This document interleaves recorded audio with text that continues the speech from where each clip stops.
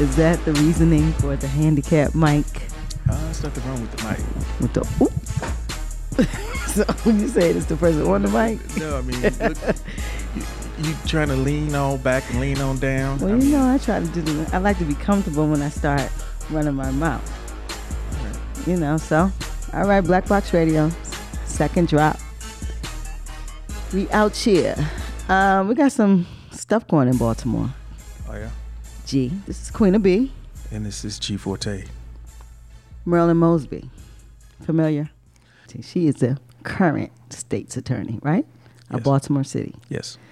It's 790 convictions that have been convicted by tainted cops. So she's trying to get those out of there.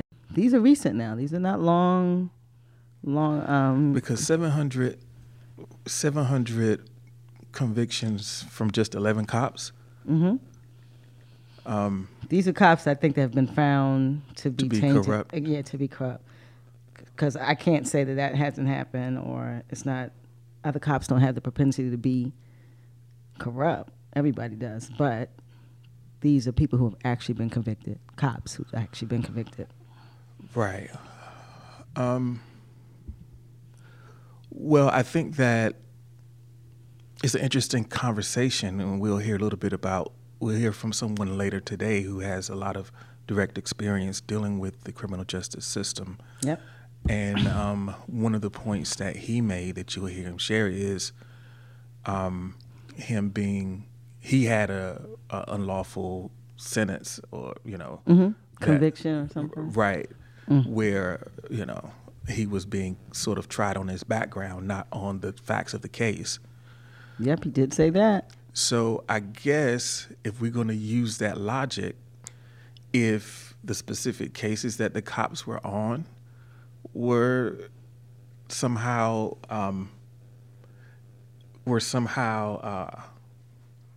related to the corruption that they had, then that makes sense. It does. It's from that gun trace task force. Eight officers from that. Right. So my question is, if these are directly tied to the acts that they were charged with, and not just because this specific cop was a bad cop, does that mean everybody that he arrested gets off, or are they talking about specific cases that are tied to what these people were convicted for? Well, the thing about corruption is you can't really cherry pick it. Right. You understand? So you've been convicted. Right. So here's the point. Okay. My point is, let's say that this cop is involved in this deep conspiracy, and he's in, whatever the case may be that he's being charged with, but he responds to the call in a neighborhood where, someone has been assaulted, and he arrests the person that's there. Clearly there's witnesses there. The person assaulted this other person. No, I think it's per these scandals. Right. That's my point. Yeah, it's I don't think it's that not you just can, general. No, it's just tied directly to I'm sure they have a body of evidence that they're tainted, and then the things that per the gun trace scandal. Right. Or the actual convictions that she's trying to throw. I'm sure it's not everyone. They'd clear a lot of jails if we could do that. I doubt it's that. So, I mean, I think it's a good thing.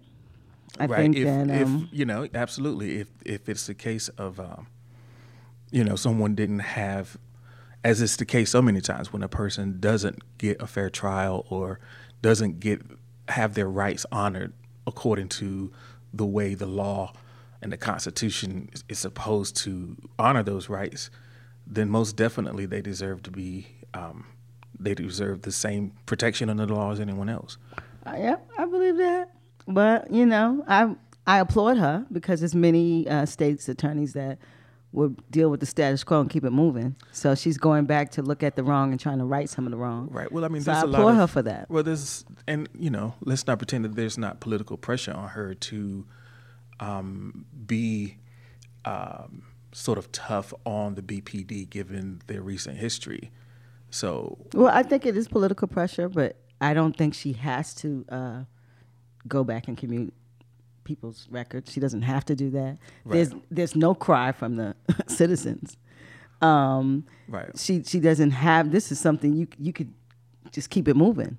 So her ability to look back and say, listen, these guys are tainted, and if we want to have full transparency, Right. we have to get rid of these convictions and start over. And we Right. got to get rid of the bad. And if the bad did this, then we got to right it as much as possible. I think that is she deserves definitely some applause for that.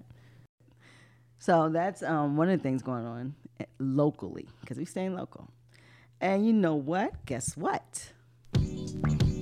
What? You gotta be more enthusiastic about my guess what. Shoot. Well, the Preakness, Yeah. they struck a deal. Yeah, it's gonna stay. It's gonna stay, but they struck a deal. Jacko, go Jack, go Mayor Young, come box up, come talk to us about this. But anyway, they struck a deal to refurbish both facilities, the one in Laurel and the one on Park Heights. So there won't be any fighting. So now they'll be comrades. Everybody got fresh shoes, fresh face, fresh gear. Everybody good. The horse is fresh. So they feel that it's going to be a good thing. It's always a compromise. So do you know what the economic impact of the Preakness on the city? Amazing. You think they would fight for something that is not economically feasible? It is unbelievable feasible for the city. Yeah. This is Black Box Radio. Mm-hmm. So I'm just curious about what your take is on how that event interacts with the Black community. Because when I look at it, There you go. I look out there and I see who's there. They ain't Black. And yeah, it's I think it's a prestigious thing. It's a kind of a tourist thing. Mm-hmm. So, It's an old money thing.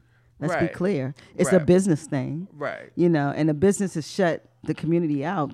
They make money. The community makes money on the outside of it. I don't think there's an inside connection. And that's the issue I had with the city council. You have a city council that is probably 70% Black. And I think that's at the lower end. It's probably more than that. But that's my take. Let's say 60% and be safe. Because I say, oh, you throwing all these numbers out? 50%. I know it's 50% Black. So you have all of these Black people. There's an institution. That's what the Preakness is. It's an institution. It's been here a very long time. Right. It's bred in Baltimore. It's bred in Park Heights. You have this something that has burgeoned to almost an international occasion. Yeah. Let's be clear. It's a Triple Crown race. Yeah, it's a biggie. It's one of 3 horse races that people care about. In the world. Right. So it is a biggie, and it comes to Baltimore. Right. Grimy West Baltimore, my spot. So I don't understand why these leaders don't ensure that the community access something so huge and something in their community, and that they don't shine that community and make them and partner with them. They don't. They just work around them. So they're going to refresh the area. I don't know, what do you call it? Stadium? Horsetarium? What is it? Track. Oh, excuse me, bro. Yeah, it's the track. The Baltimore track. So it's a track. The Pimlico racetrack, yeah. Yeah, that's what it is. It is a racetrack. Mm-hmm. So the racetrack, they're going to beautify that. They're probably going to put things around it. Mm-hmm. Retail, merchandising, of course. They're going to try to, put something around them. Are they going to include Black people? That's the question. Well, I think one of the interesting things is because you got your horse racing is a betting thing, right? It's gambling, shawty. It's gambling. Mm-hmm. I think the biggest potential windfall for that space is once they legalize sports books in every state. Mm-hmm. Is just to make it because that one event one time a year. Oh, you mean more things going on there? Right. But I'm talking about access. You can have a million things, but if the people can't access it, well, I don't. What are we gonna do? Well, a lot of the stuff is a matter of conditioning around access, because it's not like if you go, they're not going to let you in. It's just that we're not talking about to attend, bruh. We're talking about to get the bag. We have small businesses. We can that when they leave there, it's filthy there. Have you seen when they leave all of the trash? Right. They can. Well, I mean, I don't know enough to say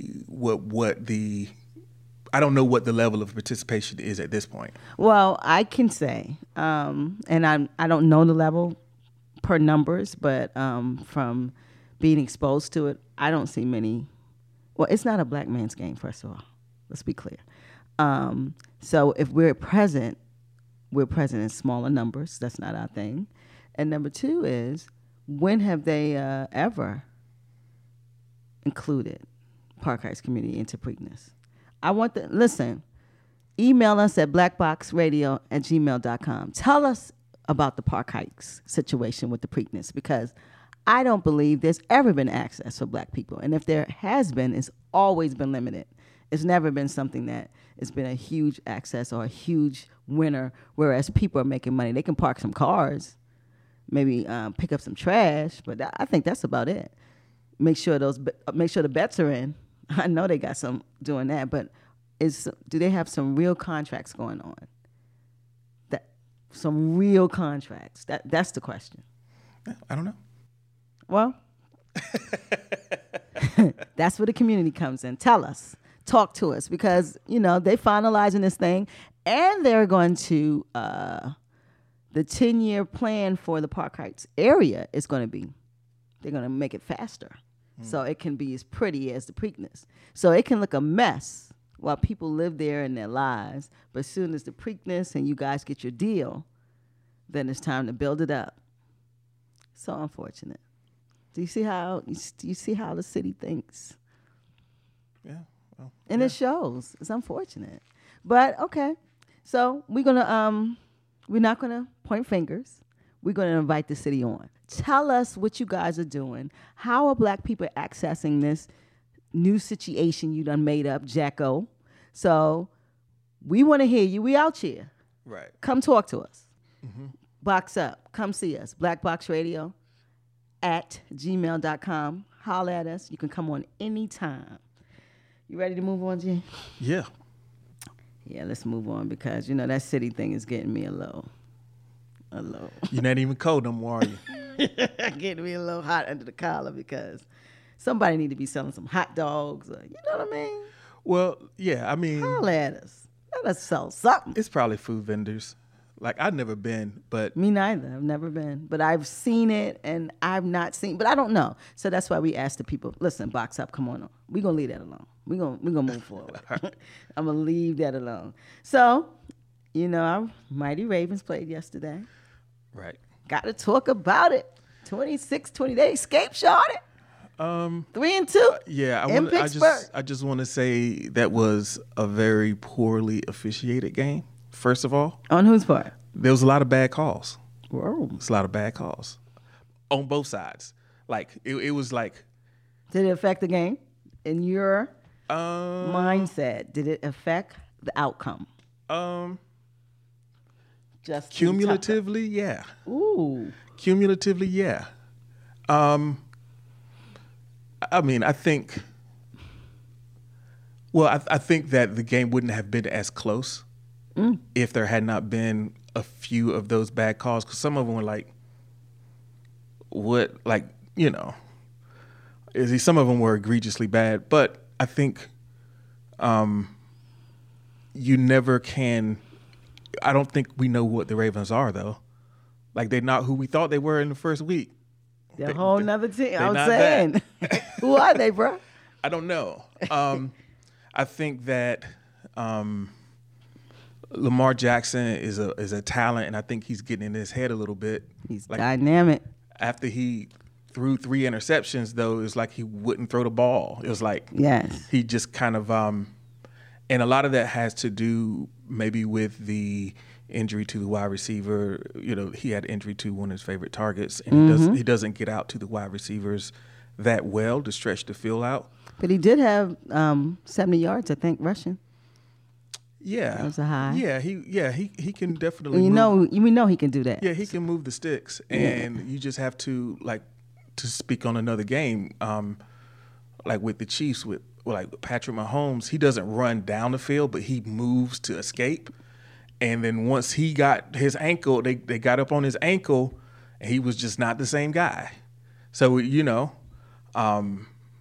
that movement, you have to be careful with that. And it tends to shorten your career. You dig? You have to really be careful with that. Unless you really, really have. I think Lamar is just an incredible talent when it comes to moving and running. He's incredible. I wouldn't say most quarterbacks can do what he can do. Oh no, on his feet. Right, I haven't seen he his moves. legs is all right. Yeah, he definitely has. He's like a running back with the arm. Yeah, he's like a running back with the arm. But he's too small to be a running back. But he's definitely like a running back with an arm. But he's still growing. Come on. Right. Well, I mean, that's my thing. It is. Everybody has so much expectations for this young man. Well, I mean, I wonder if he's 26. He's no. That's what I'm saying. He's so young. No. He got a lot of coming in to play to do. Right, but that's the thing though. It's a right now. It's league. a right now league. That's and right. The problem is he's got there's a lot of young talent in the league, so it's not like he gets to develop under the radar. Because Mahomes, you got Mahomes, you got Goff, you got Baker Mayfield, yep. You got all those people that are around the same Texans age. Guy, these guys, Deshaun Watson. So you got a lot yep. of very young, dynamic quarterbacks, absolutely, that are doing great things. They ain't taking no charges. You're right. So you don't have that fallback anymore. You getting compared to them. You don't have that ceiling. Like you got to grow. You got to be in there. Yeah, you got to perform now. So. Yep. They might need a veteran in his ear. Who knows? He might need somebody to chomp on him. Who's the backup? I don't know. I don't even know neither. RG3 was up there. Oh, please. I think he's still there. Really? I think he's third string though. Yeah, I'm talking about who's that second string? Who's talking to him? But Lamar, I don't know. Lamar's my man. I thought that was the best pick of the draft. Moving up to get him. Thought that was what's up. Ozzie made the last pick, I think, before he retired. Probably the best one ever. No, the best one. He had some good ones. Right. He was incredible. He has a couple championships, so he made some good moves. Yeah, this guy, he was an incredible GM. But anyway, so our Ravens won in Pittsburgh. That's huge here. Yeah, because we don't like the Steel City shot at. It's a lot of caveats. I mean. The Pittsburgh Steelers are not. Don't say it. Yeah. They're not what they used to be. They're a mess. They're not. I mean, they lost. They down to the third string. The Ravens almost lost to a third string undrafted.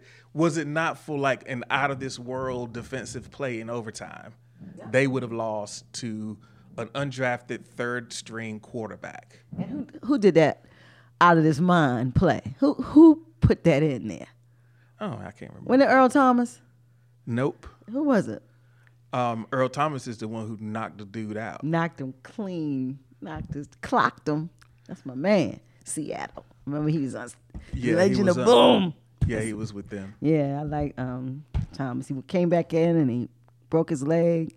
Remember? Yeah, I like that guy, but I heard he knocked somebody out. I didn't see the game, but from what I can read, I watched the whole game. I mean, really, the MVP is Justin Tucker. Of course, that boy got a golden leg, man. So I mean, he kicked a 48-yard to take it to overtime, and another 48-yard to win. See why kickers get paid in the wind. It was just like he had to.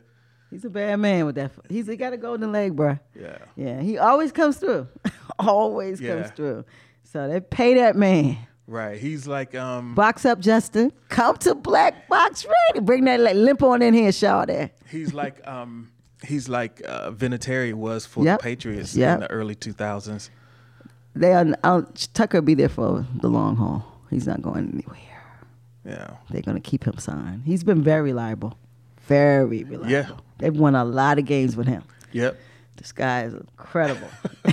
I've never seen a city wear a kicker's shirt. It's the top-selling shirt. The jersey is on everybody. Right. I've never seen that. Right. It used to be Ray Lewis, but no, Tucker, his jersey is all Oh, over. Justin Tucker, bad mother, shut your mouth. He sure is. That's a great little rhyme. You want to spit, bro? No, I'm good.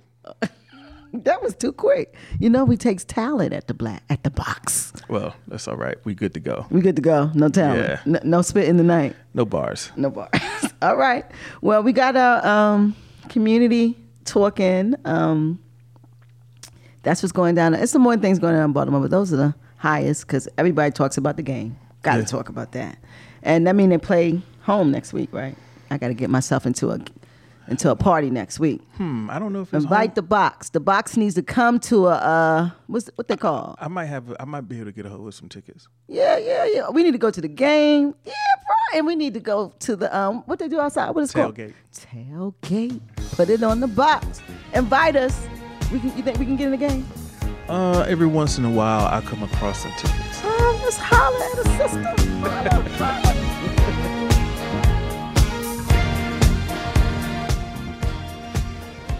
The community camera is very important because it is our lens in which we see the community.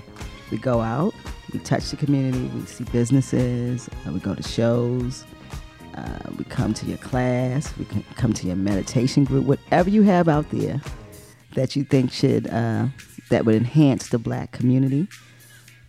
Drop us a line at blackboxradio@gmail.com. Let us come out, shine you up, and so the community can actually see it. And that's what the community camera segment is. It's just an illustrating of Black excellence, of people who have businesses, of people who are doing great things in the community. So recently, I had the community camera out on, I think, it was September. In September, at the end of September, they had the 23rd annual African American Festival in Baltimore County. Not because the one in the city is AfRAM. The one in the county is the African American Cultural Festival, and it was held at Towson Patriot Plaza. And I was able to interview Melissa Morgan. They had two acts. They had Melissa Morgan and they had the Force MDs. So you 80s babies, you know about Melissa. Do Me Baby. That was a hit. that was fire back then. So she and Fool's Paradise, she has so many songs. But I spoke with her, and it was a real cute interview. And she was so down to earth, and she hits a little note for us. She sings a little. So check her out.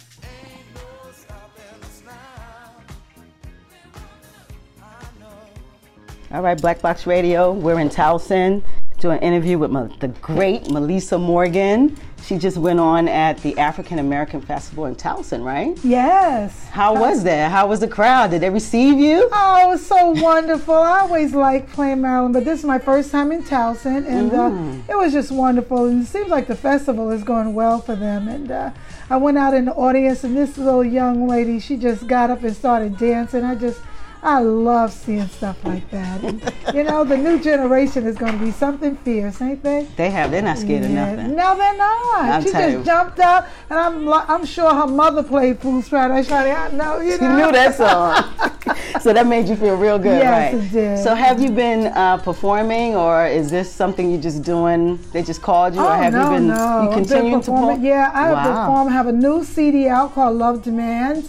We're so excited about that because 5 of the songs was eligible for possible Grammy nomination. Excellent. So they were submitted, and now if they get voted for, one of them might be a Grammy nominated song. We never know.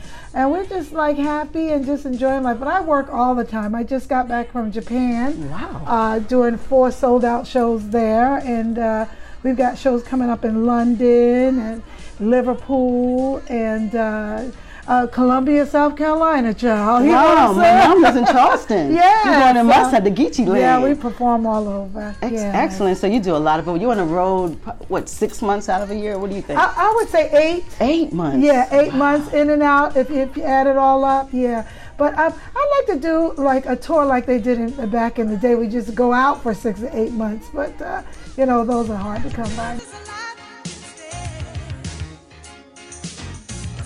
It is so nice be able to sit with the icon. Thank you. Thanks for coming to this festival. African Americans, we need an outlet in Baltimore. We do. So to have you here, we really appreciate you coming. And I got to come on and do it again when I have new stuff. So Black Box Radio, we out. We had Melissa Morgan. And it's right? Yep, Melissa Morgan. Yeah, I didn't want to say it wrong. Do Me Baby, Fool's Paradise. Baby. Fool's Paradise. We did all that. You missed it. Oh, go ahead, Melissa. Y'all just got a sample. She did it. So have a great day, Baltimore. Thanks, Melissa, for coming to Baltimore. Peace out. Be black, be blessed.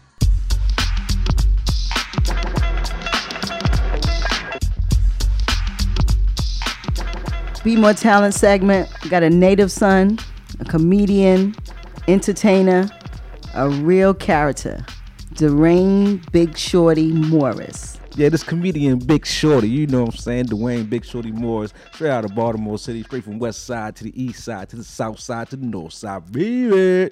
Yes, sir. Nah, but yeah, Baltimore born and bred and all that good stuff too. That is what's up. That is what's up. So, you know what? Comedy is not easy. It is not. You think you're funny and you're not. So how did you get into comedy? What made you want to go that route? I think when Def Comedy Jam came out. What's up? Make some noise.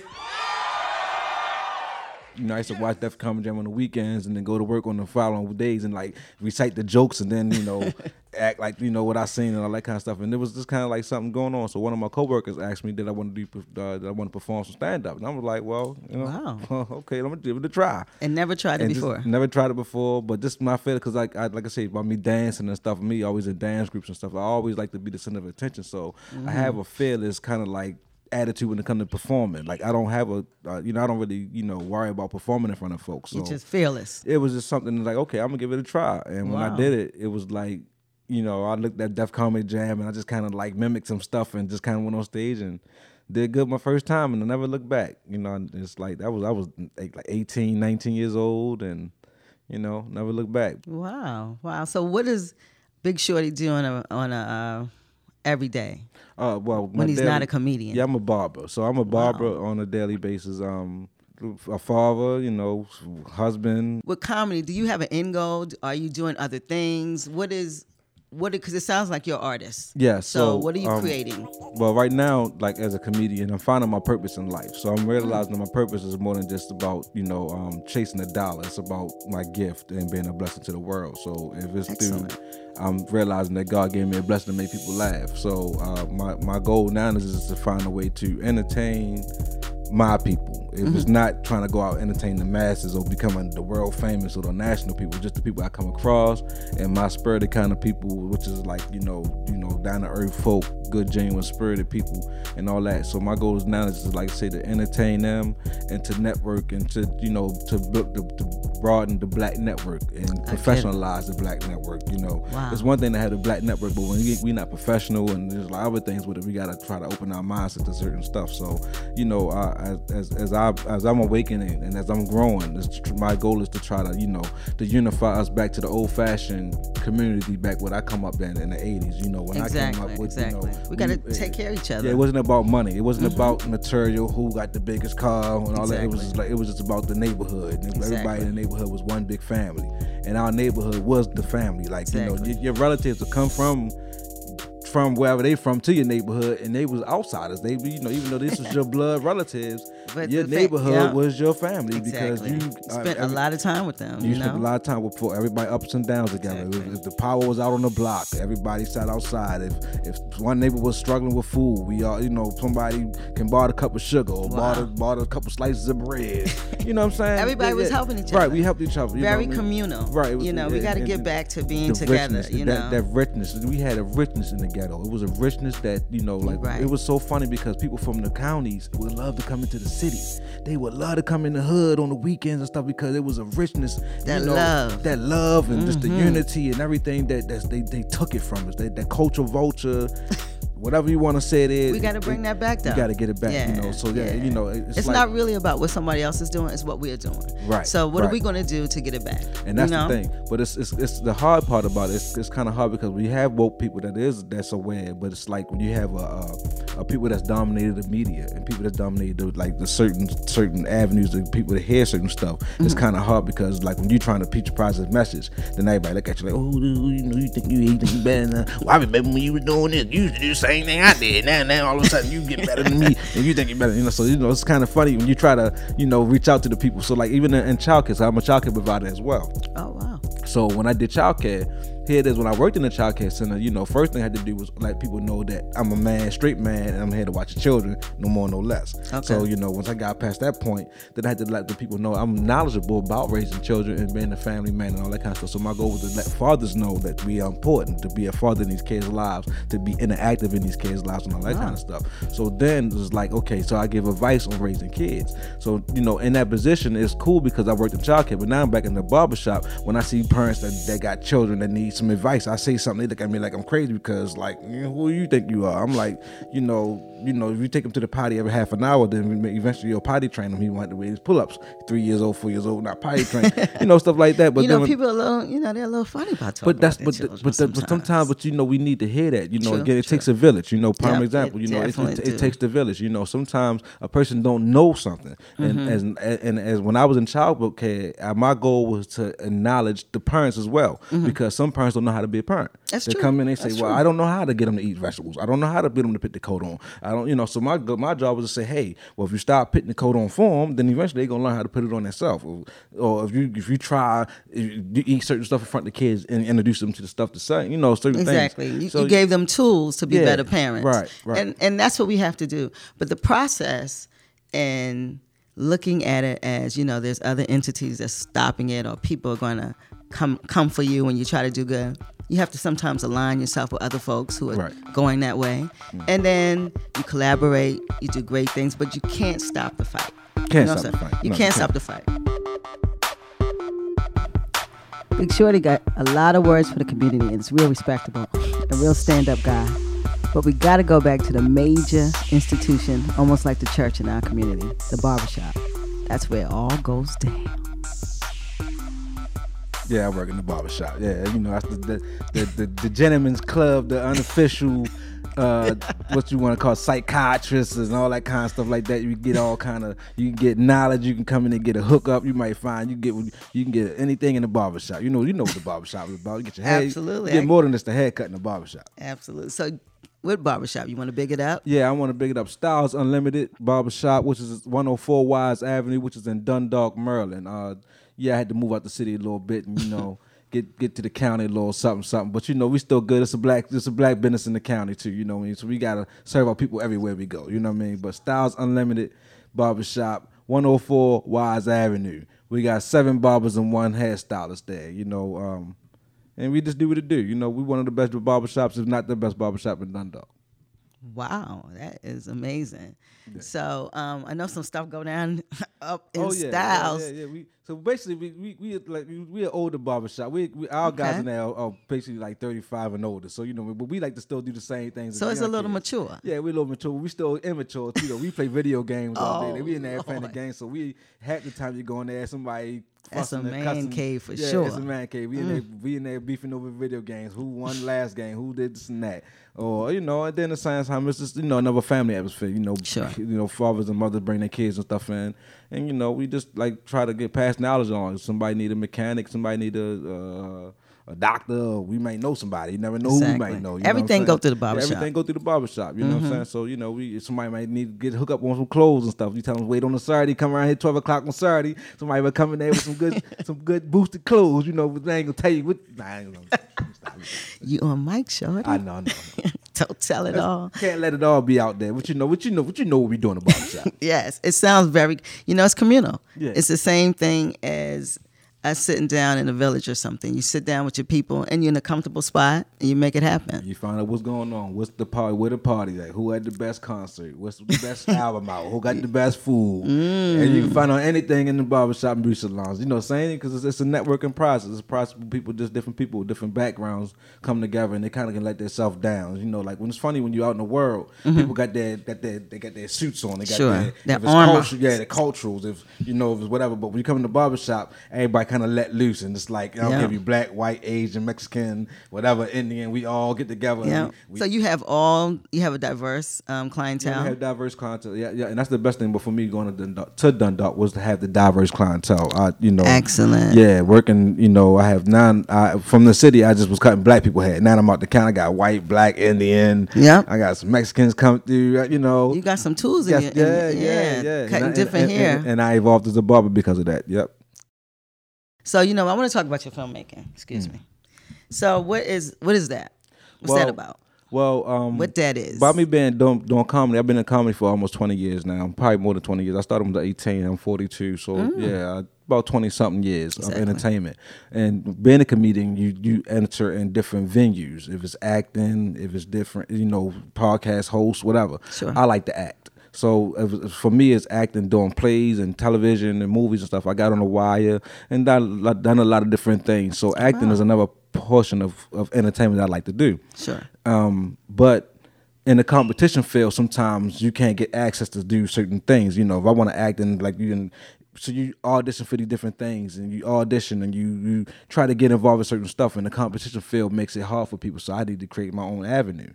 So first I started writing skits. It was writing scripts. I want to do script writing. I was like, well, okay, I don't want to focus on blah blah blah. Let me try to write scripts because everybody else is trying to be a comedian. Everybody else is trying to be an actor. Well, let me be a writer then. I'm a favorite in the writing point. So then when I wrote my scripts, it's like these people they too busy to shoot my stuff, not realizing that how much work really is into filmmaking. So I used to I got a script, why don't I do my movie?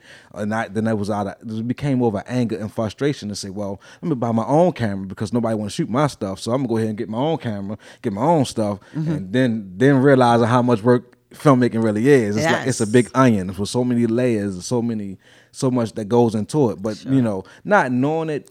It was kind of naive towards it when I used to ask people about, like, when I got my script, why you can't shoot my script or something like that. And instead of just telling me, no, they're too busy or they can't do it, and just telling me it's too much work, I used to take it as if, well, they don't want to do because my script better than that script. They don't want, this whole, the whole competitive field type of thing. Sure. So, because you didn't know the work that it takes. I didn't know. Yeah. Right. So then last year I bought a camera.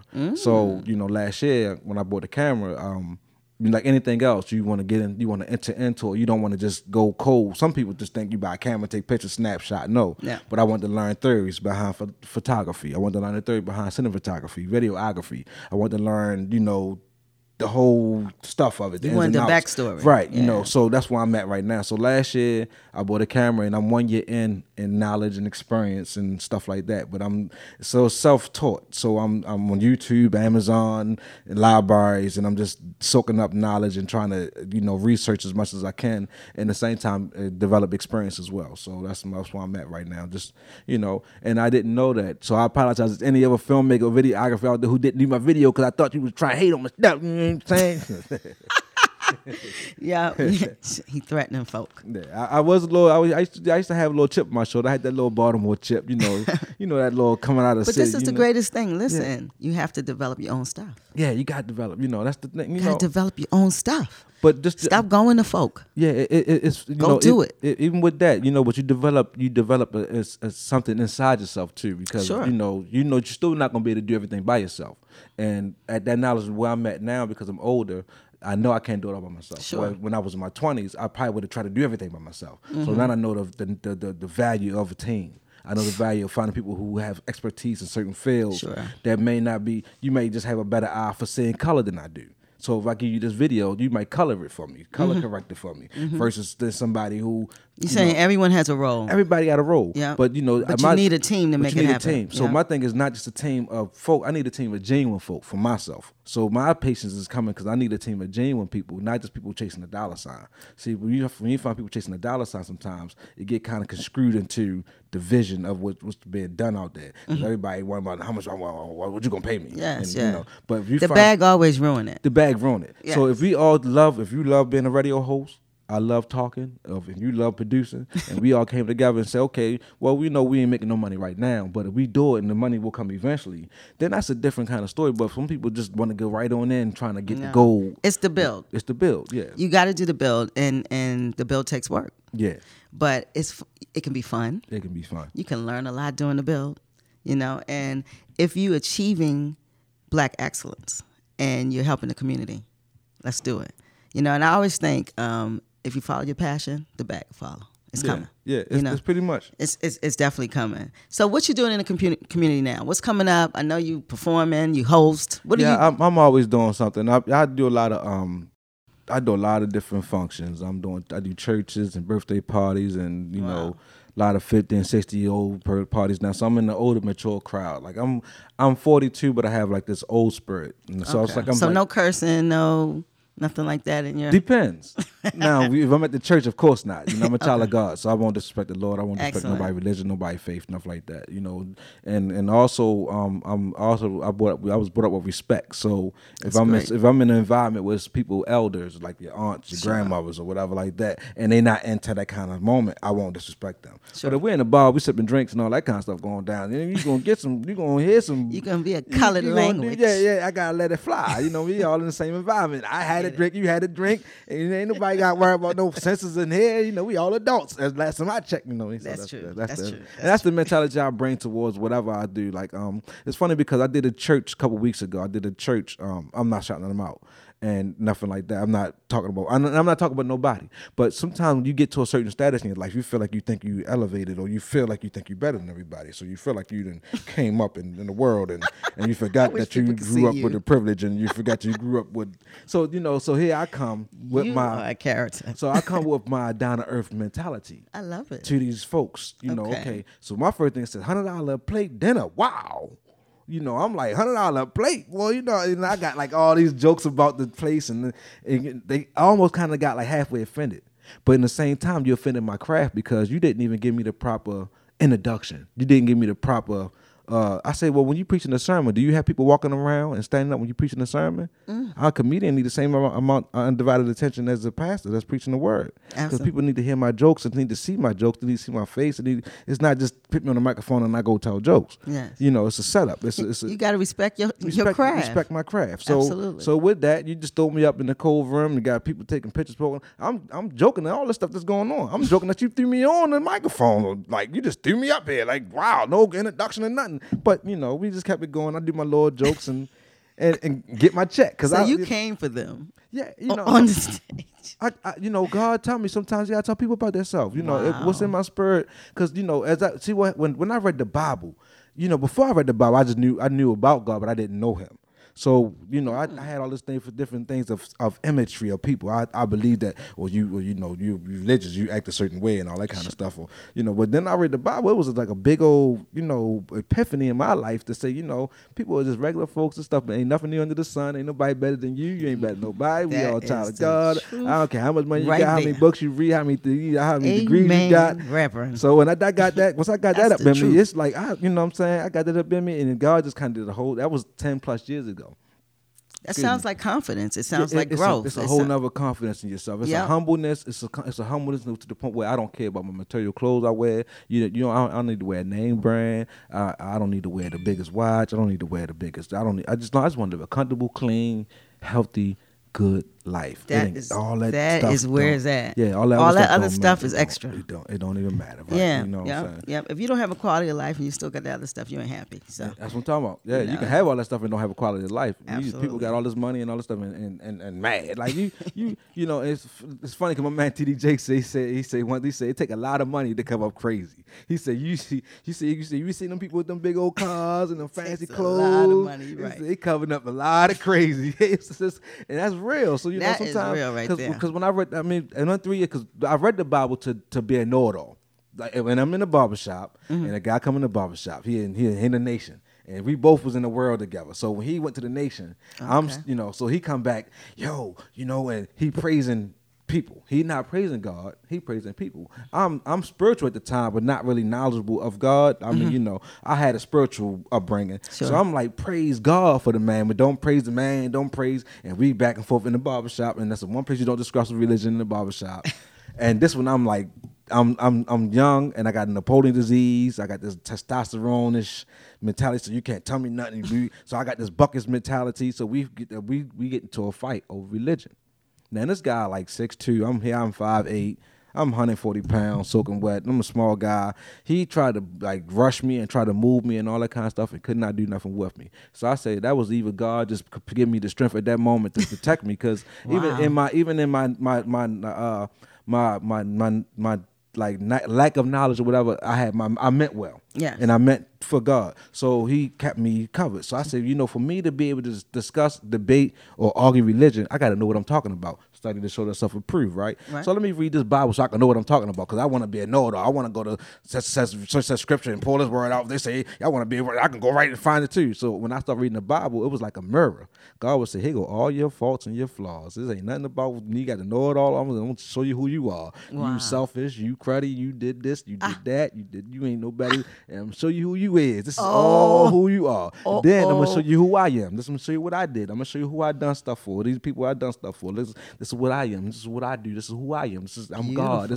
I'm the ultimate. This is what I do. So now I'm going to tell you, now you know who you are, which are your flaws and your gifts and now I need you to go out to the kingdom and do my kingdom work for me, because now this is what we did. That's in them 3 years journey. So he revealed who you were, showed them who he was, and showed me what I need to do in his kingdom. and then now sent you back out. So you here now to farm up the community. I'm right? trying to do what I got to do. Listen, that's Black Box Radio. That's what we hear. Yeah, You know, we here to love black folks. You know, we here to do great things with black folks, and you know that's a great feeling. Yeah, you it know, is. it really is when you're not bounded by money, you're not bounded by people, you're just bounded by your love. But let me ask you a question. This is probably like we're gonna move up out of here because we just jumped into the interview because we just vibing. You know what I'm saying? Right. But we don't know where you're from in Baltimore. We don't know who is, Big Short. Where are you from? I never heard that. I'm from West Baltimore. West Baltimore. Yeah, I'm from West Baltimore. My first neighborhood is Garrison and Duval, Midway. That's why my first roots of the neighborhood. Then I moved down to Lexington Terrace area. Down to South Baltimore, Feds and Stroll the Street, that type of area. Not really in Lexington Terrace, but the area of Lexington Terrace. Sure, so I grew up with, in that area like that. So I'm pretty much West Baltimore upbringing. Then I guess around 12 years old, the street I started getting locked up and all that kind of stuff. So I was that's when I kind of traveled around different neighborhoods per se. But basically I'm feeling pretty much West Baltimore. West Baltimore. Okay, so we got to know where you're from, because this is about Baltimore. Well, West Side certified. You know what I'm saying? I just changed my life at the when what happened was also what happened when I was 17 years old in foster camp. One of my at the time, we was locked up together, and he was like, "We're gonna be able to jail like this," and I kind of started my whole change of the whole culture of who I was, because I'm coming straight out the street. He says you're gonna be in the jail like this. Because we locked up our foster camp, and you grew up with kids. From 12 years old to 17 years old, we was in and out of different institutes, and you grew up with folks. So you see these folks in the different institutions. So here it is, we 17 years old, and we getting ready to transition to jails and prisons. We at foster camp. This is the last straw for our age group. So we in lunch and we laughing and joking, ha ha he he, and he exhaled it out. Boy, we gonna be able to jail like this. That was my wake up call. That was for anything else in my life. That was ultimately is a mind bender. That was like oh my goodness. All the speeches that anybody ever told me I was gonna be nothing. People tell you you're gonna be dead or in jail, or you keep making these choices, you're gonna amount to nothing. You're a kid, you don't believe it's gonna happen. Until my friend said that day in that foster camp, he said, we're gonna be able to jail like this. We're gonna be able to jail like this. I'm like, I'm done. I'm tired. I'm done getting in trouble. I'm tired of getting in trouble. But then I had to still make the transition of, I had to come out of a certain way I dress, certain way I walk and talk, that whole slick thing. You had to change. I had to change my whole way. So now people look at me, they like, you from West Baltimore? And they're like, where you from? Because sometimes I'm talking, and that's big proper because I'm a teacher now. So I got to talk a certain enunciation. Where you from? You're funny. I got the muscling. What you talking about? Yeah, I mean, you heard me, you feel me? Yeah, me. So I got to act like that. I got to switch up every So now you and can then. switch up. Yeah, I got You're you. like a chameleon. Go in and out. Yeah, you got to. I like that. So West Baltimore, because it's, we're in Baltimore. We're doing everything Black Baltimore. We got to know where you're from. So Right. West Baltimore, sorry for. Yeah, big up where you're from. Big up West Baltimore. Because right. that's for the studio. So we love some West Baltimore, Southwest Baltimore. That's Yeah. really Southwest, right? It's Southwest, yeah. But Northwest as well. So Northwest like as Park well. Heights is Northwest, the whole Garrison Boulevard Junction You area. straight west, just west. West Baltimore. That's what I say, because I done moved around. That's why people, it's funny because I'm 42 years old and they're like, where you from? I'm from Baltimore. What side of town you from? Well, I've been on this side for 20 years and I've been on the east side for 20 years now. So I'm just a Baltimorean. You know what Yeah, I'm so saying? it's amazing how Some people ain't never been out there blocks. you're right. That's scary. Oof. Out there radius. Like you ain't been out of Grandma. Very scary. How Like one do guy you never learn? went shopping. He never been off Greenmount Avenue and go shopping. Like I took this one case. This is like 20 years ago, and I'm like 18, 19, and we go to Towson. He like, I ain't never been to Towson before. Like you ain't never been out your block. But that is part of the problem. That's part of the problem. Man, that is heavy. Man, you ending heavy.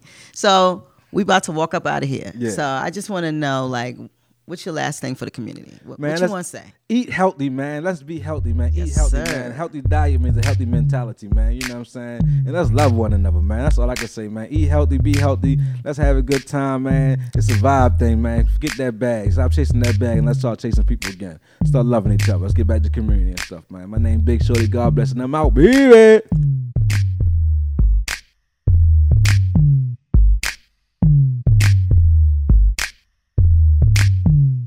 All right, we're up to our Cypher segment, family. And today we have HOPE. And that stands for Helping Oppressed People Excel.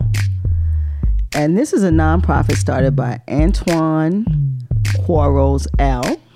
I think I got it right. And what's so interesting about this nonprofit is it was started by an ex-offender for ex-offenders. And it deals with reentry, anything that they might be going through, things they might need, job readiness. Antoine, they do it all to try to ensure that the person coming back into Baltimore, coming into Baltimore actually, has all the tools that they need to succeed. As a youngin', I grew up in West Baltimore. From the day of me being born, it was about, my mother was 16, father cheated on her and her best friend. Me and my sister, a month apart. We didn't meet each other until we was 15. I didn't meet my father until I was 14 in a dope hole, and that my aunt brought him in there to me. Why were you in a dope hole, bro? Holla at us. Selling dope. I want to hear the story. Okay, Basically, got it. like At 14, family, you selling dope. Yeah, family oriented around drug dealing. Neighborhood oriented. Okay.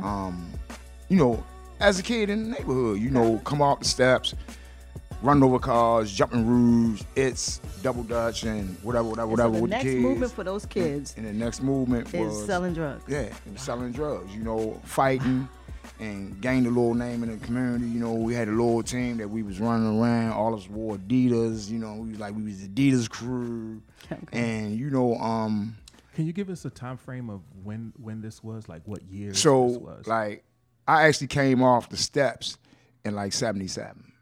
So you were what age? I was like 5 years old. You came off the steps So to this- to so be a low running, man running outside at 5. at 5.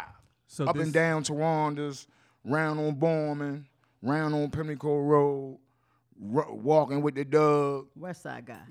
Yeah, totally West Side. So this era of drug dealing that you were talking about. So this is the 80s when you're talking about. Yeah, absolutely. Because yeah. he came off at 5. Yeah. Yeah. Gotcha. Ran All right. around. I just wanted to set the scene Yeah, because you're I right. know 80s was when historically, yeah.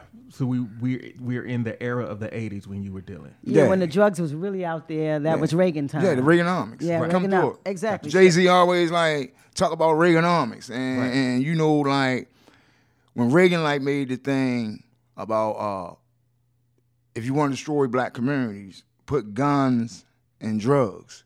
And, you know, at the age of 15, I was walking around with Tech 9s and Uzis. Wow. You know, we were standing in the alleys serving people with Uzis and Tech 9s out. You know, it wasn't about like the 38s. It's scary the access that you would have. How could you have access to a Tech 9? You know, like, jeez, man. And the thing was, like, a dude came through our block one day with a whole crate and was like, man, I got some Uzis and Tech 9s. And we was like, what? You know, at that time, Scarface, Rambo, Commando, all that shit was out, man. We was blowing like, us up now. Slow we down. was You actually, blowing us up. You blowing us up. Slow down. So you want telling me this somebody comes in the hood with a crate of guns. with a crate. So where did you end up from this stuff? Because you was in the penal system. So. All penal systems. Being shot, laying on Bowman Avenue, shot, laying on Park Heights and Ballard Avenue, stabbed in my stomach. You know, a dude from East Baltimore happened to be driving up the street after the incident happened. And I was like out. The dudes had hit me twice. They had hit me in my stomach and hit me in my lung. I had got out of there, you know, and he just happened to pull up. And was like, bro, you all right? And I was like, no, nigga, I just need to get home. And the crazy part, somebody had already caught the chick I was messing with and told her that some dude tried to rob me and stab me. But I got away and got in the car.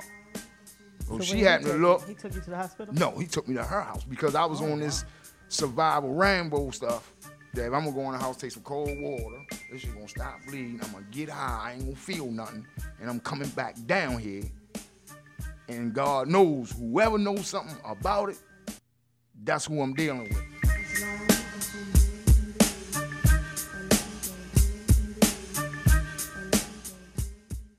I got put out of Falls Park the second month of my first 9th year up there. So 9th grade? Yeah. Okay. Yeah. So lack of education, lack of access, and then you went into the penal system for a few times, right?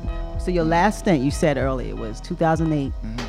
30 years. I had 30 years. So it's 2019. That wasn't 30 years. So what happened? So 15 of it was illegal, was an illegal sentence. Oh. So basically, like, reappeal on illegal advisory through counsel, you got what is called illegal representation. It was certain things that he was supposed to object to that they kept bringing up about old cases that had nothing to do with the case.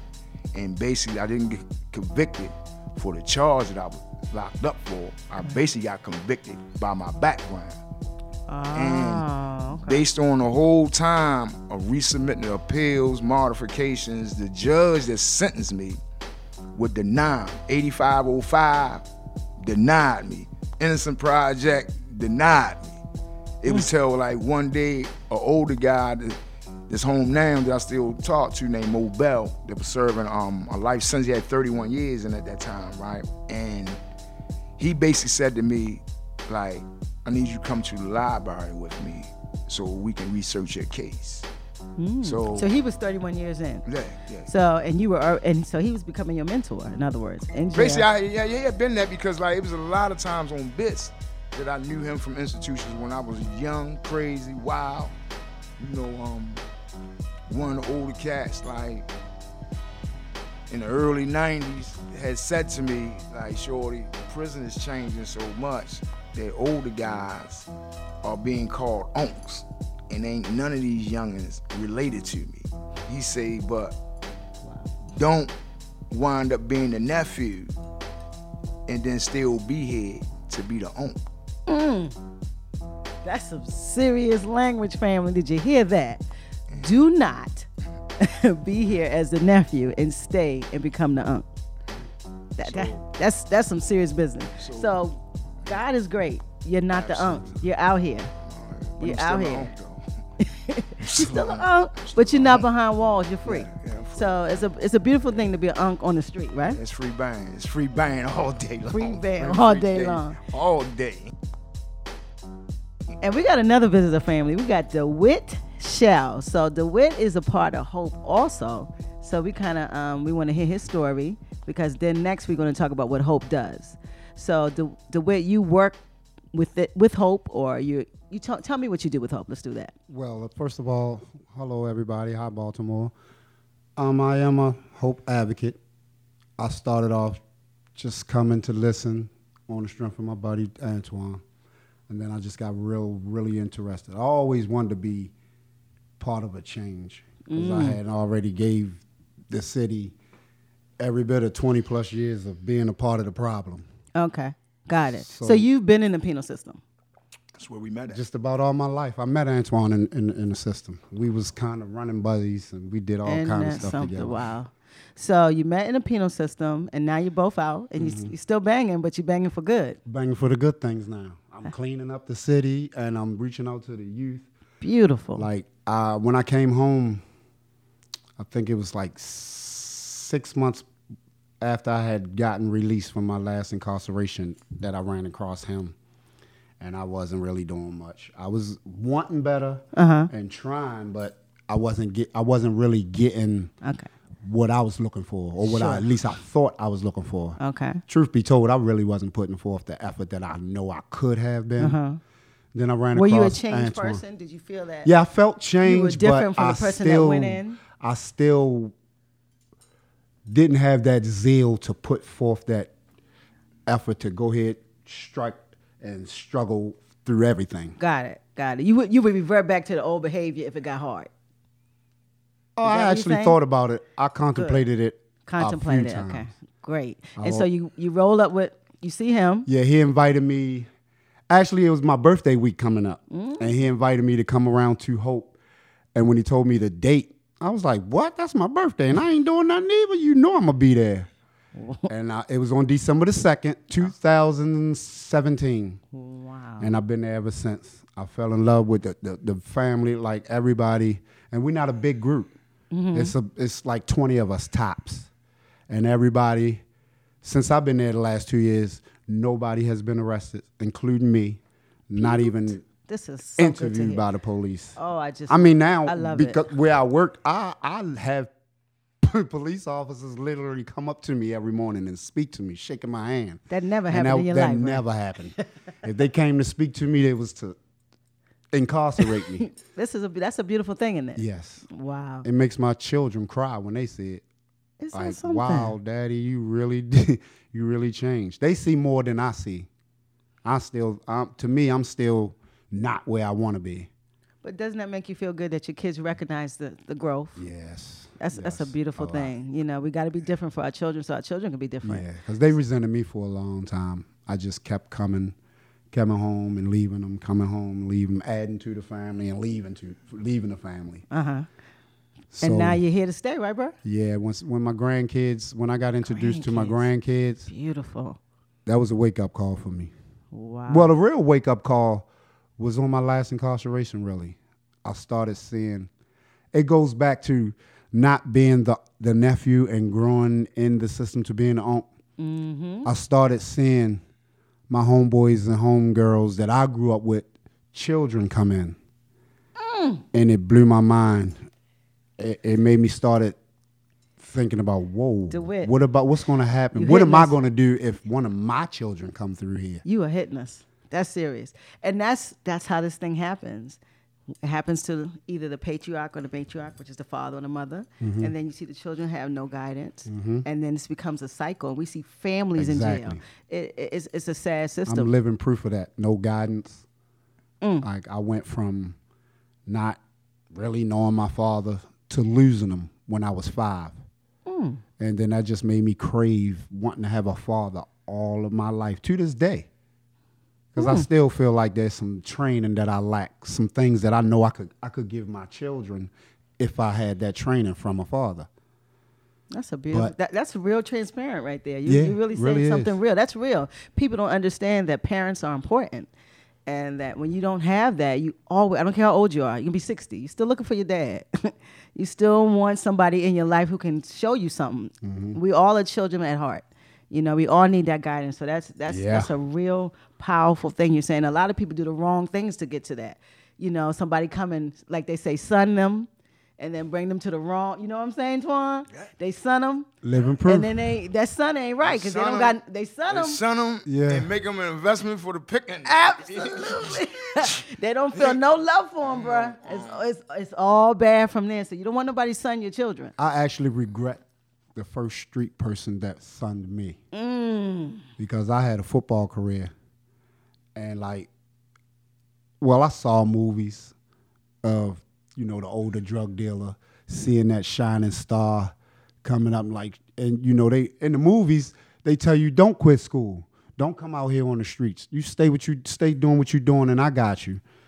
But no, that didn't happen to me. They was like, man, football ain't gonna pay no bills. Football ain't gonna help your mother. Football ain't gonna help you do this or get you them Pumas you want or this, that, the other. Yeah, back then it was the Pumas.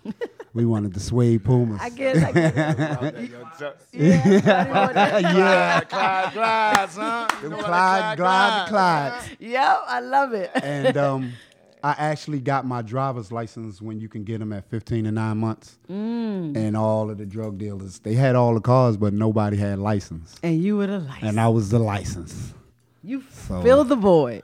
Not a void you wanted to fill, though. I walked away from football, to drive all of the 300 ZXs, the Maseratis, the Maximas and Cressidas. Wow, Cressida, my man. That was my car. Toyota Cressida. People don't, the youngsters, they don't know about Toyota Cressida. That was a beautiful car when it came out. So you're bringing up some real memories, but this is real talk right here. This is real stories, real lives, and how they actually disintegrate, and you can bring them back. I always tell people, it's not where you start. It's where you finish. Yep. So you can come back. You can change this thing. You just got to stay in and keep pushing. So we are segueing into what hope is. Okay. That's what I want to know. You guys had all of this. It sounds like it was a struggle. Yeah. So now you out here, you doing great things. You coming together. You got hope going on. What is hope? How is hope functioning in the community to help other ex-offenders? So helping oppressed people excel, right, is basically the measure about lead experienced felons that went through discrimination challenges, coming home, find a way to get stable, now reaches back to tell brothers like, bro, you ain't got to stand on there to make $6 and they gonna make $39,000 a year off you. You get sentenced to 10 years, that's $250,000. If 10 of us get sentenced, that's well over 1.5. And this is the money being generated for prisoners. Right. And, I always tell people that, I sold a lot of heroin, right? I sold a lot of cocaine. But I have never sold anything that has gotten me $39,000 at one moment. Nothing. So selling people is more lucrative, bro. Let's talk about it. Me walking through 110 Calvary Street to get a postponement in chains and shackles like the slaves did in 1786 is no difference from 2019. Ain't no difference. Wow.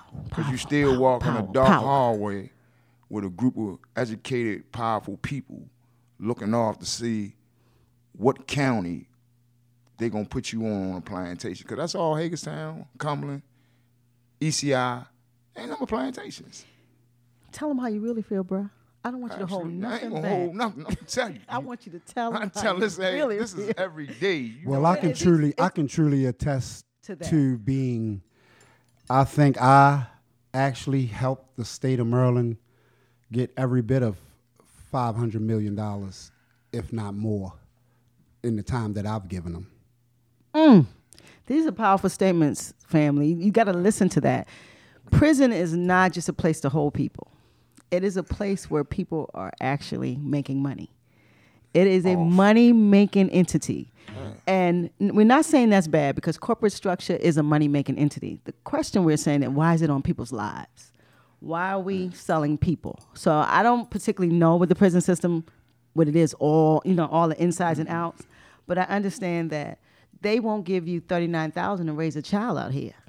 That's what I do know. What? No. That's all I'm saying, bro. I'm not. And listen, I ain't fussing with the state. Speaking facts. I ain't fussing with the governor.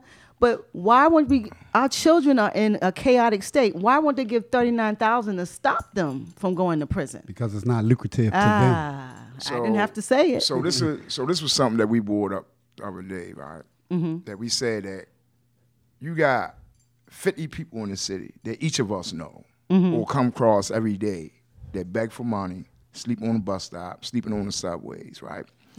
Now, Governor Hogan, right? First of all, he killed the compact, which saved the state $3 million by keeping ex-offenders out. Okay, so now you have to expound. And remember now, this is administration. I know. And they do things, they say, for the totality of Maryland. Right. So I cannot dispute why he did it. What I would like to know is what did he do? You know, So- how does it affect the black community? Because a lot of us So, are ex-offenders. 140 people was Okay. waiting to be paroled. Okay. So that killed him. It was 200 and something of us on the street that had not been arrested, was working, taxpayers, all that.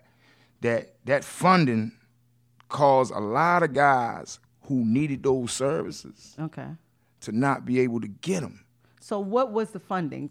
Define what was taken away. Tell us what So the funding was. the savings was once you got out, you was able to get a housing voucher, you was able to get job training, you was able to get certifications, you was able to get job placement, right? Got it. You was getting case management. You was getting a whole system set for you. Through what? Through a nonprofit? Through a church? How did So you get these services? it was called the Safe and Sound Safe and sound. Sound, right? Okay. And it had what was called the Public Safety Compact, Okay.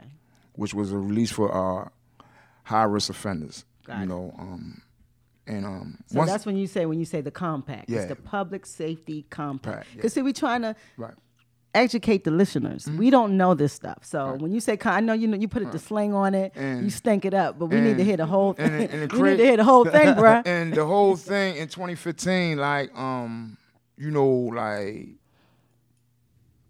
David Bloomberg came to the graduation. Oh, the public safety compacts have saved so many guys' lives. We love this program, but we was like, but none of y'all will step up to challenge the governor. You know, we went down there to Secretary Moyer, and he said to me personally, I can't believe Hathaway Furby allowed you to represent Safe and Sound, a drug dealer. I said, I'm a lead advocate. You know, I'm the one that's in the pavement every day. I'm the one that's helping, you know, like So wait a minute. opportunities You gotta come to slow down. grips. You gotta slow down. We know you fly. We get it. We know you doing the work. So you're telling me you're going to Annapolis Right. to talk to these folks. So the first thing they recognize you as is a drug dealer, not the advocate for the HOPE program. I mean, for the Safe and Sound, the public safety compact. It wasn't about the compact. It was about your past. And you know, that's the issue that I'm having, because we gotta have redemptive spirits. We gotta let people redeem their lives.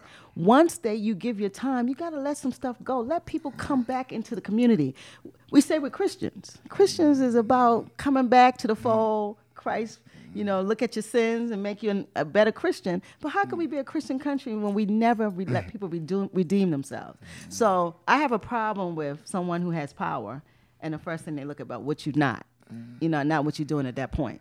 So he said he directed that comment to you, and you said immediately, I'm a lead advocate. And like he went to like leave the meeting. Him, Chris Shank, and I was like, bro, we come from all the way from Baltimore, not for you to walk out. Oh, y'all can't fire me. I don't work for y'all. I don't get paid for this. So he left, or did he No, stay? he sat back down. Excellent. You know what I They mean? would So have he never listened walked to- out on ex-Commissioner Frazier, though. They They wouldn't have never walked out on him. oh, of course. And I know he broke some law, but he came home and he back online. They forgave him. Preaching over there, ain't you? They forgave him nice and easy. Absolutely. And he's back on the radio. And you back know? on the radio doing his thing. Go ahead, Mr. Shell. Tell her. Listen, tell her like you really feel, bro. So, you know, we redeem who we want to redeem. Yeah, exactly. Let's be clear about that. Exactly. Redemption only relies in the people that you're comfortable with. But you guys are good with me. Y'all redeem. Amen Y'all to good. that. Y'all real good. No. So HOPE is changing lives by investing in Those ex-offenders. who struggling in urban communities with barriers. And those barriers, like being able to move around through bus transportation to get the jobs, to get to appointments, to get the POs, to get the case management, to get to the hospital, things of that nature. You know, those people who need case management or someone just to be a shot of belief. Sure. To say like, bro, I remember yo was in the alley smoking coke, getting high, shooting dope, robbing, hands in the snow. Now, he working, he got his own place, he taking care of his family, he meeting with his family once a month. When he come through, all the older folks are like, hey, Bam, hey, Antoine, you know, like, and like you asked about what we do in the community. Yeah. So every year, we go back to certain areas that all of us hustled in. And we try to pick one prominent place, and we give back book bags. We started out with 35. September the 2nd, Labor Day at Oliver Rec, with connections with Alpha Justice and the network, we gave away 104 book bags. Glory to God. Listen to that, family. That's what I'm talking about. Pens, paper, folders, composition books, erasers. Beautiful. You know, we fed the people. Hot dogs, hamburgers, music, moon bounce, swimming pool. Oh, yeah, we got a lifeguard to come out to the city swimming pool. Oh, so they can for swim this too? event. Yeah. Excellent. Yeah, we See, had a ball. We talk about people ex-offenders, but we don't talk about when they're actualizing themselves. When they're trying to do right. And they're doing good things. And this is what this is about. We're trying to put these guys, they're really doing great stuff. It's people who work every day, and they don't help a soul. Those kids So- didn't see no ex-offenders out there. They They just- saw a bunch of men out there that really was sincere in trying to make sure they had a good time on their last day of summer and that they was prepared for school tomorrow. And that's all they needed to see. And what we did, not only was it for the kids, so we bought services for the parents. So we had the census board there. We had Maryland volunteer lawyers to do expungement preps. You know, we had Kate Wilson from Center for Urban Families to register people for Strive. You know, Delegate Brooke Lerman came. She was like, this not my district. But I said, but you're a delegate. We need you to come so people can meet and talk with you about Sure. what you do for the General Assembly. That's amazing. You know, we so You stuff guys like that. doing more like, than me. so, and like, y'all ex-offenders. I'm like, I need to be at Hope. you know, I need to be there it's always building a with you spot. fellas. It's Y'all are always touching a the spot. community. And you touching children. And that's because we want to get them before they Right. become ex-offenders. Yes. That's the number one thing is to stop them from that process. Like when you was a big man at 5, we want you to be still a little man at 7. You know, not nobody slinging and banging at that age. That's at that age, you're innocent. And it actually works. As an example, all my children's mainly the 3 oldest, as they were growing up, you know, watching me go in and out of prison and jail, I used to always call home and tell them, like, I know I disappointed you. I know I let you down and everything.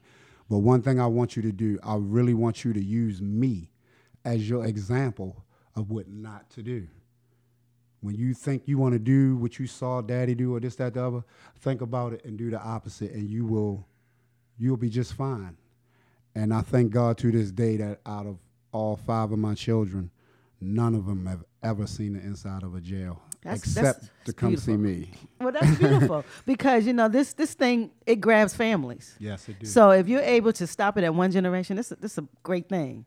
It's an absolute thing. So we stopping all of this prison stuff, right? Right, bro? Yes, I ain't indeed. going back. That's it. I'm done. That's I a ain't wrap. never going. The only way, I Absolute told wrap. the man who denied me parole, when you see me again, I'll be getting guys, helping guys get out, And you doing it. and that's what I'm doing. You know, I tell people this, right? Like, the one thing that a lot of people don't talk about is how you drag your family through all the experiences that you go through. And not intentional. You know what I'm saying? Not intentional.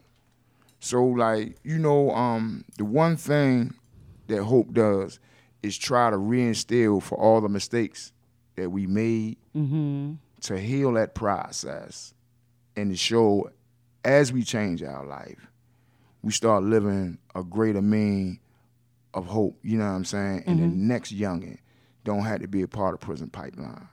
He don't have to be a part of felony discrimination or being judged as a subsequent offender. You know, everybody talk about Barack Obama. Bro, you can be a Barack Obama. You know what I'm saying? You got my homeboy right now. 2 homeboys of mine running for mayor, and I congratulate both of them because they from the hood. Ricky Vaughn and Stokely Carmichael. Carmichael Stokely. Both of them, they both, one from East Baltimore and one from West Baltimore. And what's the other guy named? Carmichael? Carmichael Stokely. He known by Stokely Industries. You know? So like that's excellent. And they're running for mayor because we need some help in the mayor office. Trying, but the one thing I say, somebody has to have an economic plan. Yes. That will change the game, because each dude that's on them corners can run any industry. And Hope Baltimore has been a living proof, because we started from nowhere. Now we got Weinberg, Lag, Mason, Baltimore, Core, Emmanuel, Episcopal Church behind us, and we got ourselves first. But God is the one who gave us the intuition to do it all. Yep. If it wasn't for God. I'm absolutely impressed. It's not much I can say. You should be interviewing me. None of this would have happened, Mama. You taking care of this thing, Mama. Antoine. This None is of beautiful. I mean, to hear that someone could be at such a low state and come out of that state and help others is admirable. It shows character. It's a great thing, and that's what we all have to do. We got to reach back and get the next one. Can I inform the people of this? Holla. Way back in 1995, when Antoine and I first met, and we was running the wild together for 4 straight years. This is out. This is out. Well, no, this is while we was in prison. Oh, this is in prison. We had just done, I'm not even gonna say, but we had just done some wild stuff. Wow. And we was all hanging out in one of the dorms. I don't think none of us even slept in this dorm that we was hanging in, smoking weed, everybody doing their thing. And Antoine said it. He came out in front of the whole clique like, man, I'm telling you, one of these days, I'm going to get out there and I'm going to start my own organization, and I'm going to keep guys from coming back to prison. And all the dudes like, oh, man, shut up, man. Anybody trying to hear that? But I heard him. I was like, you know what? You can do it. For real, you can do it. And when you do, just don't forget me. And we wasn't even finished coming back and forth to jail then. You were still he had that in his mind, and he never let it go. And that's one of the main reasons why when we ran across each other out here, and he told me about it, and I'm coming. And I've been with him ever since.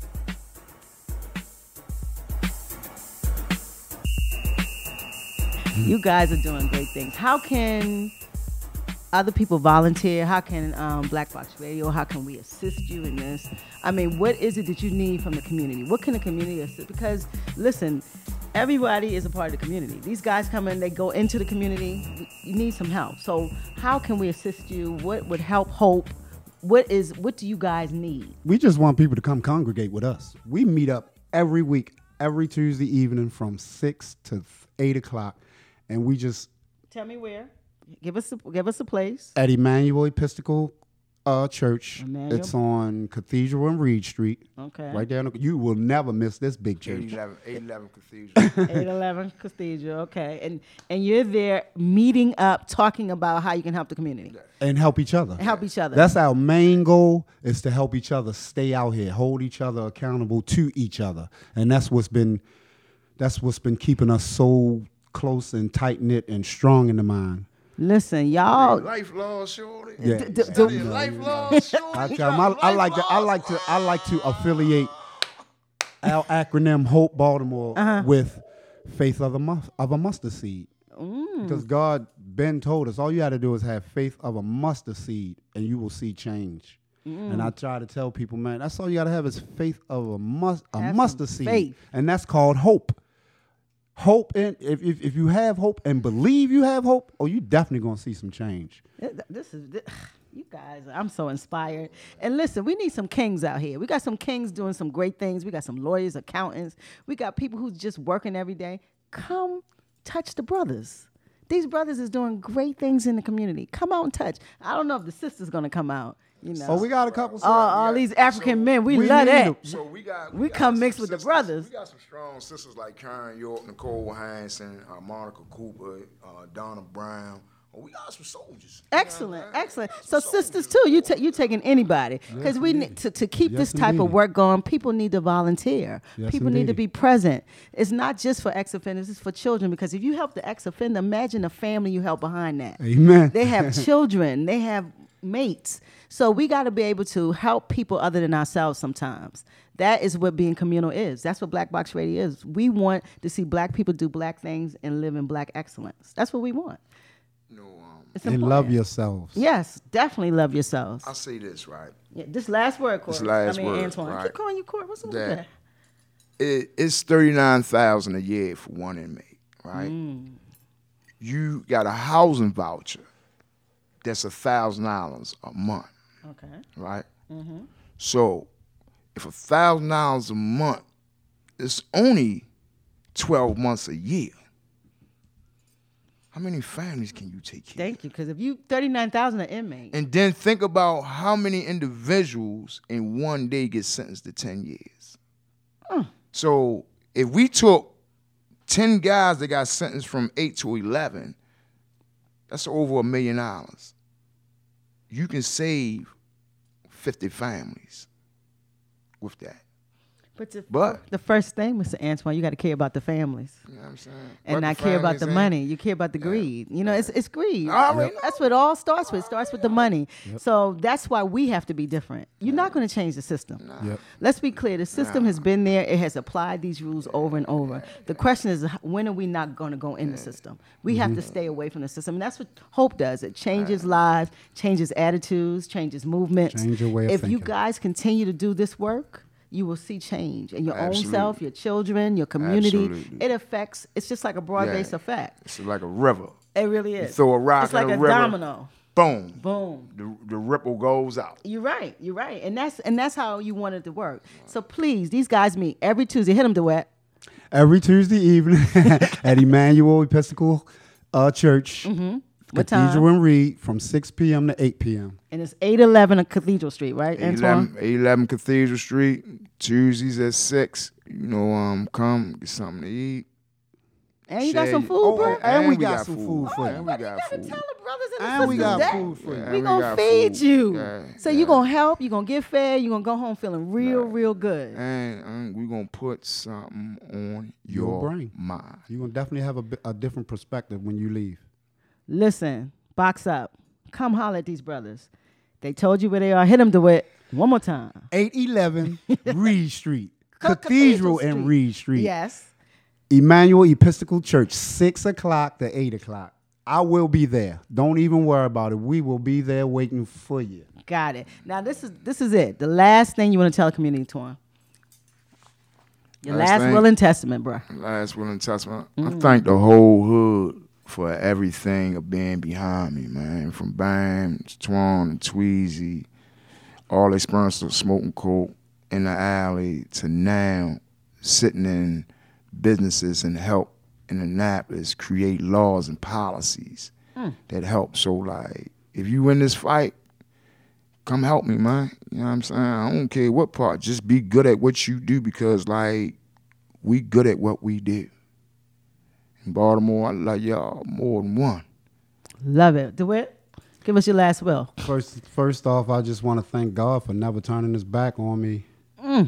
Thank my family for the support that they kept giving me even when they was tired of me.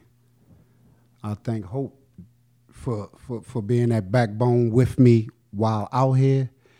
And I invite everybody, any and everybody, come get this new life. If I can do it, you can do it.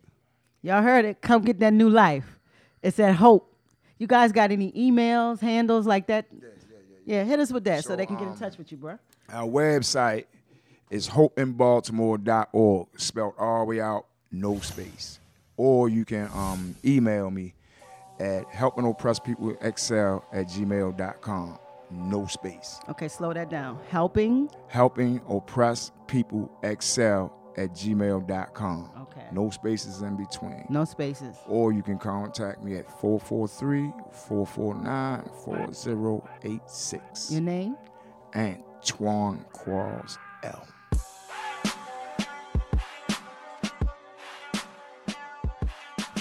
All right, family. You know we got to be out. Yep. I know you love us, but we got to rock.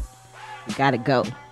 So we got a lot of people to thank. We want to definitely thank Melissa Morgan and also the African American Cultural Festival, all of the folks there who allowed me to get backstage and do the interviews and meet the Force MDs. And so I really appreciate them. We also want to shout out Big Shorty. Yeah. He was entertaining. He is a character. Love Big Shorty. And we had Hope. We have Antoine and DeWitt from Hope. So we want to definitely, we appreciate those brothers for coming in and giving Black Box some time and definitely help us through this journey as we touch the Black community. So we definitely appreciate them. I also want to speak about the altar call.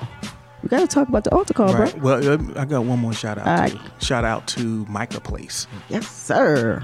That's where we're sitting right now. Yes, sir. And we did both of the interviews here in the studio in the basement of Micah Place. So shout out.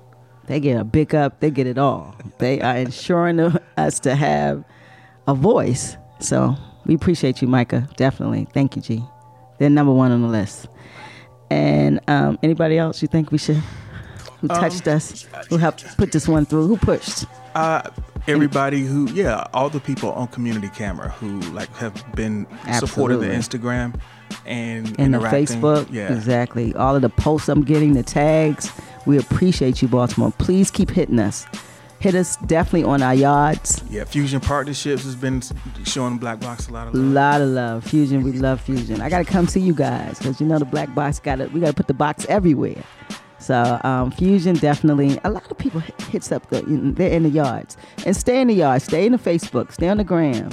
You know the handle, Black Box Radio. Black, we spell that thing for you, B-L-A-K, no C, box, B-O-X-X, 2 X's. Radio, R-A-D-I-O, at gmail.com and or Black Box Radio for just the handles. So please check out our page, gram, holla at us. Also, the altar call. Can I hit the altar call now? Hit it. Okay. Listen, I gave an altar call on the first drop. We need legal representation. We need a legal ego in this jump. So we need somebody who we can pick the mind. We need to talk about these legalities, the politics. Politics is coming to the forefront. 2020 is on its way. You know, we got the presidential, we got the mayoral in Baltimore City Council. We got a lot going on. So we need some legal folks in here, people who know the Constitution and all that stuff. Because I don't know that stuff. How about you, G?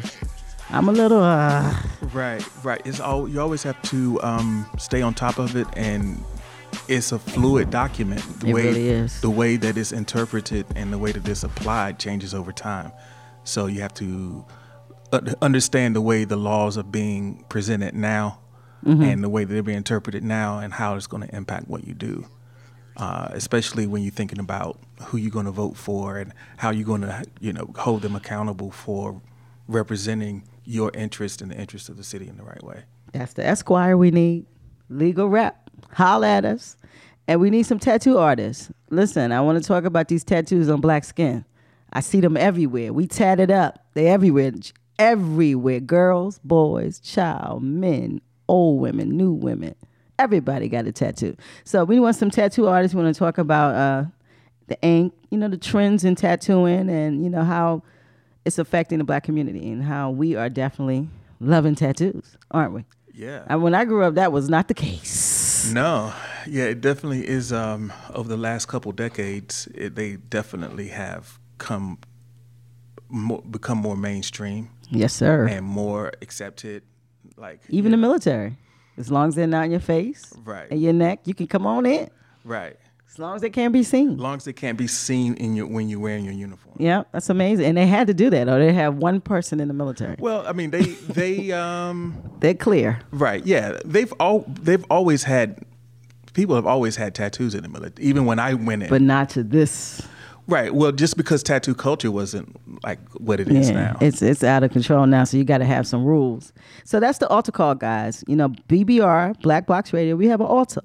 And so we put things on the altar when we need it. We need that legal rep, and we need them tattoo artists. So holler at us, blackboxradio@gmail.com. Come up in our yards, Black Box, at Facebook, the Grand Black Box Radio. Anything else, G? I think we got it. Think we out? Yeah. Peace. Be black. Be blessed. Queen of B. G Forte. Holler.